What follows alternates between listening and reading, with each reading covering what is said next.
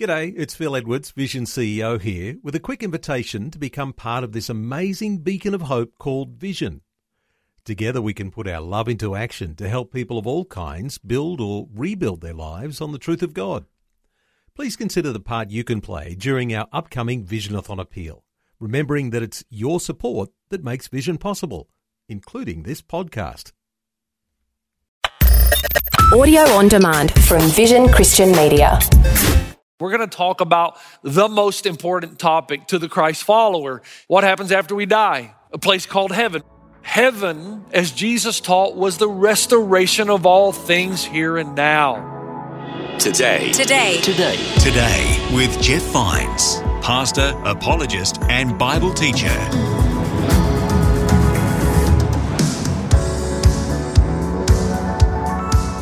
Hello and welcome. My name is Bill and this is Today with Jeff Vines. And we're beginning a short series about heaven. Do you wonder about eternity? What is a perfect, renewed body exactly? What will I be capable of? What will I look like? Pastor Jeff says he's been looking forward to bringing us this first message. So here he is now in 1 Corinthians chapter 15.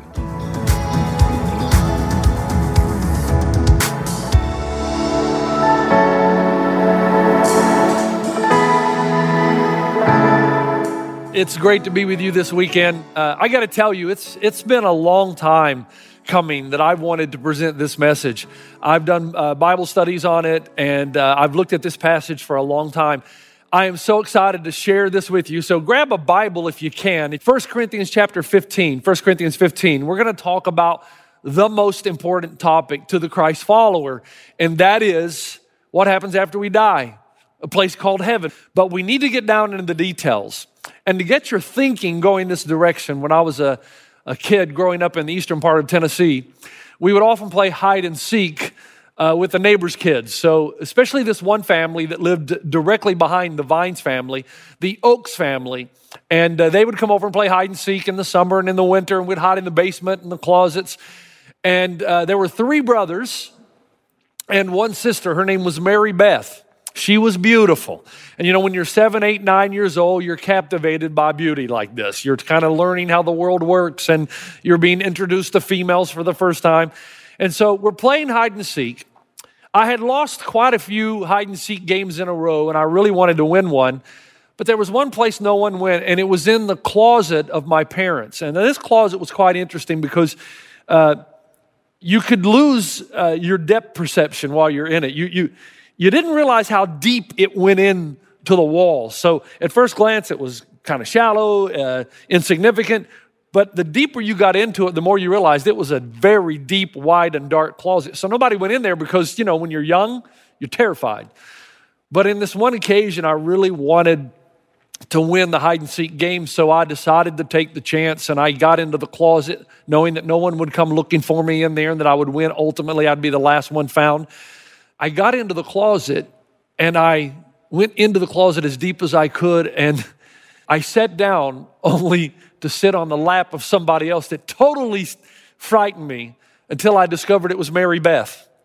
And at that point, suddenly the darkness of the closet didn't terrify me very much. I was more glad that Mary Beth was there and I was with her than I was afraid of the darkness. And I start that way because the Bible makes some interesting comments about darkness.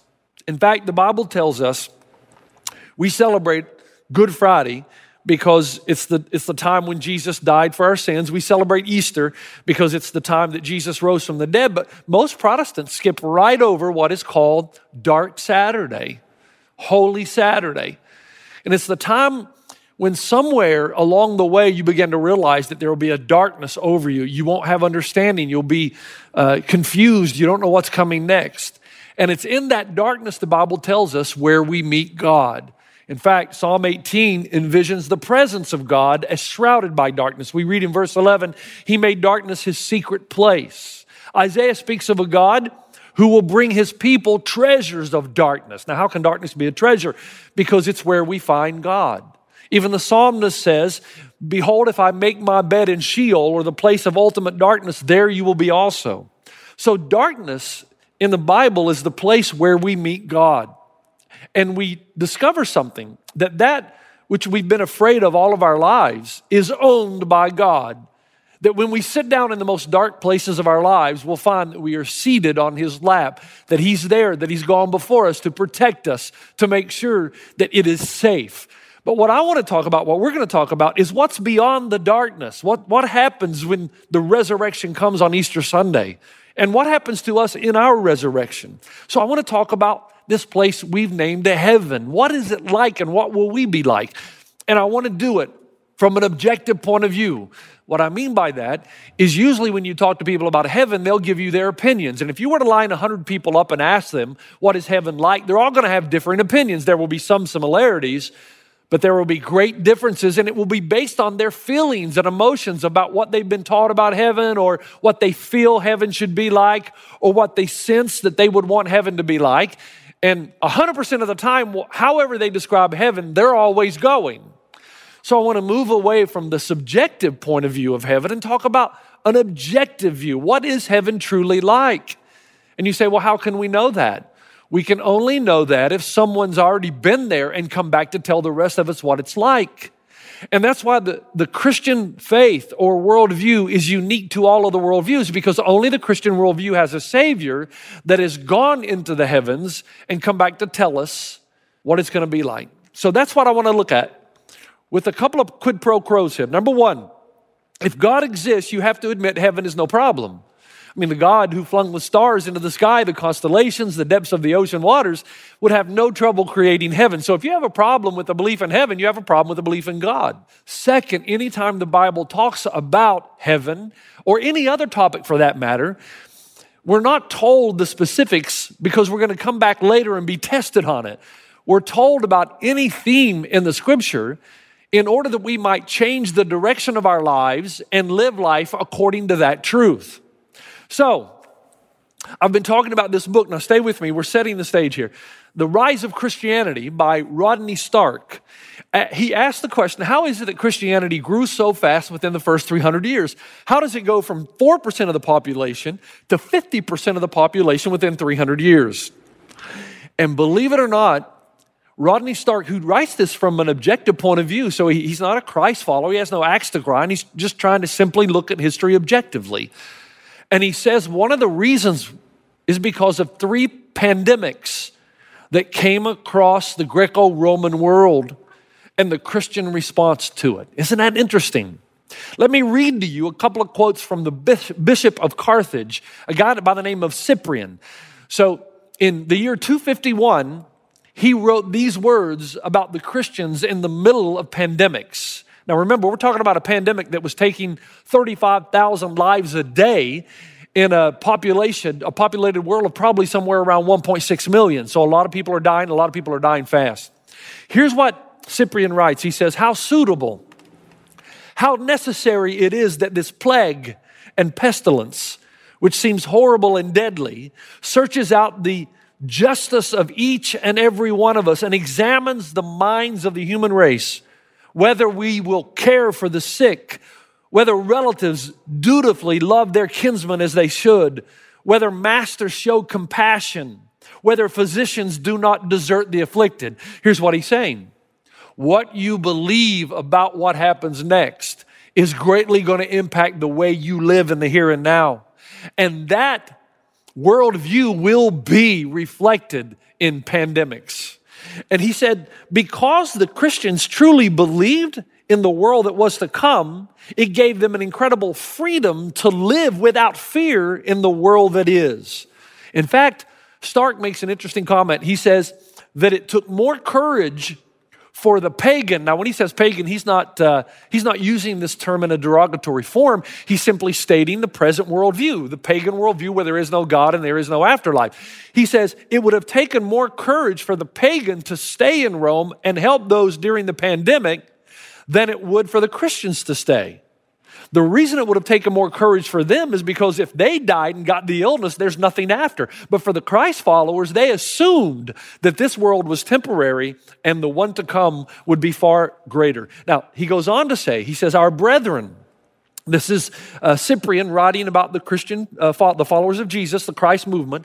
He says, our brethren who have been freed from the world by the summons of the Lord, he's talking about through the pandemic, should not be mourned, since we know that they are not lost but sent before, that in departing they lead the way, that as travelers, as voyagers are wont to be, they shall be longed for, not lamented, and that no occasion should be given to pagans to censure us deservedly and justly on the ground that we grieve for those we say who are living. He says Christians are constantly trying to make the world better because they know this is not the finality. So they are willing to take great risks to show compassion, because if they lose their life in this world, they know the next one is coming. Now, the question is, what is it that they believed about heaven? What is it that they believe so strongly that enabled them to live life this way? And we said in the past that the first thing we got to get our head around is that heaven was not some airy-fairy place. It wasn't consolation up there, but heaven, as Jesus taught, was the restoration of all things here and now. So you think about how much good there is on planet Earth. Think about how much good there is in the world. I think of a few of my favorite places that I often mention. Victoria Falls on the border of Zambia and Zimbabwe, Africa. It's a beautiful place. It's called Museo Tunyo, the smoke that thunders, because the waters rush down off the Zambezi into the riverbed below and then spring up as if there's a rainforest. Well, it's beautiful, but it can also kill you, because people do lose their lives trying to get a little bit too close to nature. There are hippos and crocs down below, and people like to go on whitewater rafting trips, and sometimes they don't end up too well. I think of my favorite place in New Zealand off the west coast of Auckland called Muriwai Beach. Again, a beautiful place, but there's a famous or infamous rock where people, tourists from all over the world, will come and fish, and they die every year, even though there are signs posted. If you're not an advanced fisherman, don't try this, because if you go out on the rocks, the Tasman Sea is wild, untamed, and it can rush in at any moment, and it does so every year. It'll wash you out to sea, and there's no recovery. So there's beauty in the world, the mountains, the valleys, the deserts. There's so much beauty in the world, but it also comes with hazards, and it can kill you. Now, in their mind, God had created so much beauty, the valleys, the mountains, the Muriwai beaches, the Victoria Falls, but it's been tainted by sin. And because it's been tainted by sin, the creation does not work in harmony with the creature. And because of that, there's a certain level of fear that we live with. In their minds, because Jesus had taught this, the Bible teaches that God is not going to replace this heaven and earth. He's not going to replace it. He's going to redeem it. He's going to restore it to its original order so that we would be able to cooperate in full harmony with creation and creation with us. So questions then would come in heaven when we get there. What will we be like? What will my body be like? Will I be thinner? Will I be better looking? All are valid questions. I'm sure my wife Robin would say, will my husband be more tolerable in heaven? And I would ask, will I always be wrong in heaven too? And so there are questions we ask, and there's a level of uncertainty, of course, because our knowledge is finite. But it doesn't mean that we cannot be certain about some things that the Bible reveals to us. So let's go to the objective word and let's discover some truths. 1 Corinthians 15, let me read, starting with verse 35. Someone will ask, how are the dead raised? With what kind of body will they come? How foolish, what you sow does not come to life unless it dies. When you sow, you do not plant the body that will be, but just a seed, perhaps of wheat or something else. But God gives it a body as He is determined, and to each kind of seed He gives it its own body. So the Bible begins with three important statements. Number one, if you say, I don't believe in the resurrection because I don't understand it, then the Bible says, then you better not believe in basic environmental science, because you don't understand how a seed goes into the ground, dies and decomposes and springs forth new life. You know that it happens, but you don't have an exhaustive understanding of it. How is it that a little apple seed can go into the ground, die, decompose, and spring forth into this beautiful apple tree? How is that possible? That it happens, you know, but you don't know all the details of how it happens. In Africa, there's a famous tree called the baobab tree. It looks like that God planted it upside down, because it looks like the roots are on top and the flowery images are underneath the ground, but in fact, this is just the way a baobab tree is made. It's a huge tree, a powerful, overwhelming tree, and the little seed that you plant that turns into this tree is unfathomable. Again, we know that it happens, but we don't know how. So the first thing we're told in the scripture, if you don't believe in the resurrection because you don't understand it completely, you don't even understand how a seed goes into the ground, dies, decomposes, and gives us beautiful fruit trees. 2, there's a tremendous difference between the seed that is planted and the final product. So an apple seed is so small, but the beautiful tree it blossoms into is very different. But there's a connection between the seed and the apple tree. You don't plant an apple seed and get an orange tree. It doesn't happen like that. So there's a connection. And notice it is a bodily, fleshly connection. The seed is fleshly. The tree, the fruit is fleshly. So we're talking about a body, not a spirit here. And third, the latter is always far more glorious than the former. That should be good news to all of us. So the seed is beautiful, but it's nowhere near as glorious as the apple or the apple tree. And the Bible says, so it will be in the resurrection. And I know if you're like me, hallelujah, I'm tired of this tent. This tent gets old. I want a refund on this tent. In fact, I don't want a tent at all. I want a house, a condominium, a palatial home in a city where that kind of body not only is not hidden, but should not be hidden. So the Bible teaches us in verse 35 that the body that will be far more glorious than the one we have now, but there will be a connection between the seed and the ultimate production. What you sow, the Bible says, does not come to life unless it dies. When you sow, you do not plant the body that will be, but just a seed, perhaps a weed or something else. But God gives it a body as He has determined, and to each kind of seed, He gives its own body. Now, He goes on to say in the next verse, 39, not all flesh is the same. People have one kind of flesh, animals have another, birds another, and fish another. What's He saying? The biological world indicates that flesh of men is totally different from the flesh of beasts and birds and fish. So all flesh on earth is not even the same. It's flesh, but there are variations within variations. You'll remember when you were in school, your teacher told you that amino acids are the building blocks of life. And these biological codes are binding. So the amino acids that God has put into place in flesh keeps flesh distinct. What does that mean? It means no matter how much lamb you eat, you're not gonna grow wool. No matter how much cow you eat, you're not gonna grow horns. No matter how much chicken you eat, you're not gonna grow wings and start clucking. Thank God, because I've eaten enough Chick-fil-A in my life. I should be a chicken by now.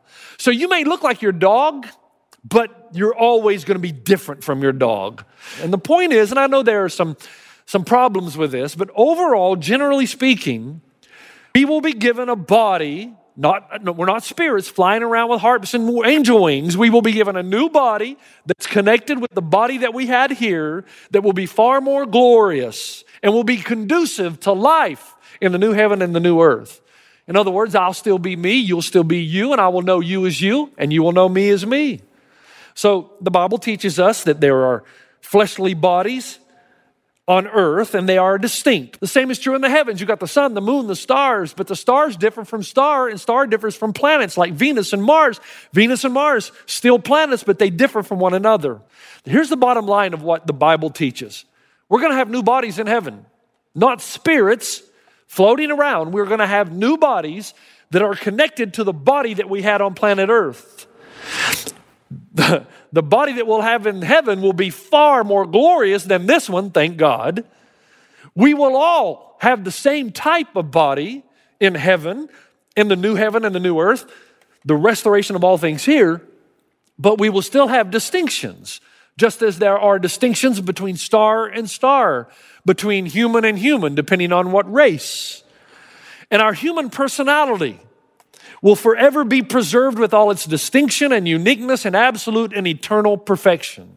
You say, wait a minute, did I just hear you say we will maintain our personalities? Yes, there will still be distinctions. We are who we are, only they will be purified. We will be holy. So when somebody says to me, you mean my husband is still going to be a grouch in heaven? And the answer to that question is, well, no, it means that you're not going to give him a reason to be grouchy. Hold on. Equal opportunity here. You mean that my wife is going to stop nagging me in heaven? No, it means that you're going to stop doing things that force her to nag you. In reality, who knows? There's so much uncertainty, but there are some things about which we can be certain.